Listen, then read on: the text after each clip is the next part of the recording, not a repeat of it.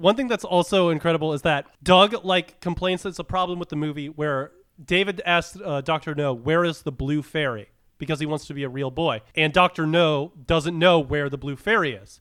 And Doug's like, he's the most powerful search engine ever. Why doesn't he know where the blue fairy is? And it's like, because the blue fairy doesn't fucking exist, you moron. That is the what makes David's journey so tragic, is because he is looking for a fairy tale. He doesn't it doesn't exist. When he finds the blue fairy, it's a statue underwater, and he just stands in front of it asking, just like looping over and over again. It's incredible. So brutal when he just sits there for 2,000 years being frozen in ice, asking this like shitty Coney Island decoration.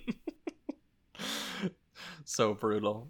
And then even too, when the blue fairy actually does come, because it, the sort of like his descendants, the next machine alien creatures or whatever, the sort of hybrid creatures, the next plane of existence, they show up and they drop they pull from his memories, obviously, the distorted house and all of this, and he brings up he's like, okay, so the blue fairy is real, and they actually like they can bring him a blue fairy that can grant him his wish, but what, they can't just bring back the mom? And I'm like, that's literally not what's happening. It's a vision from his mind that they pulled. We watched them literally pull images out of his head. It's unbelievable. He watches the scene and he's like, that's right, folks, and the blue fairy's there.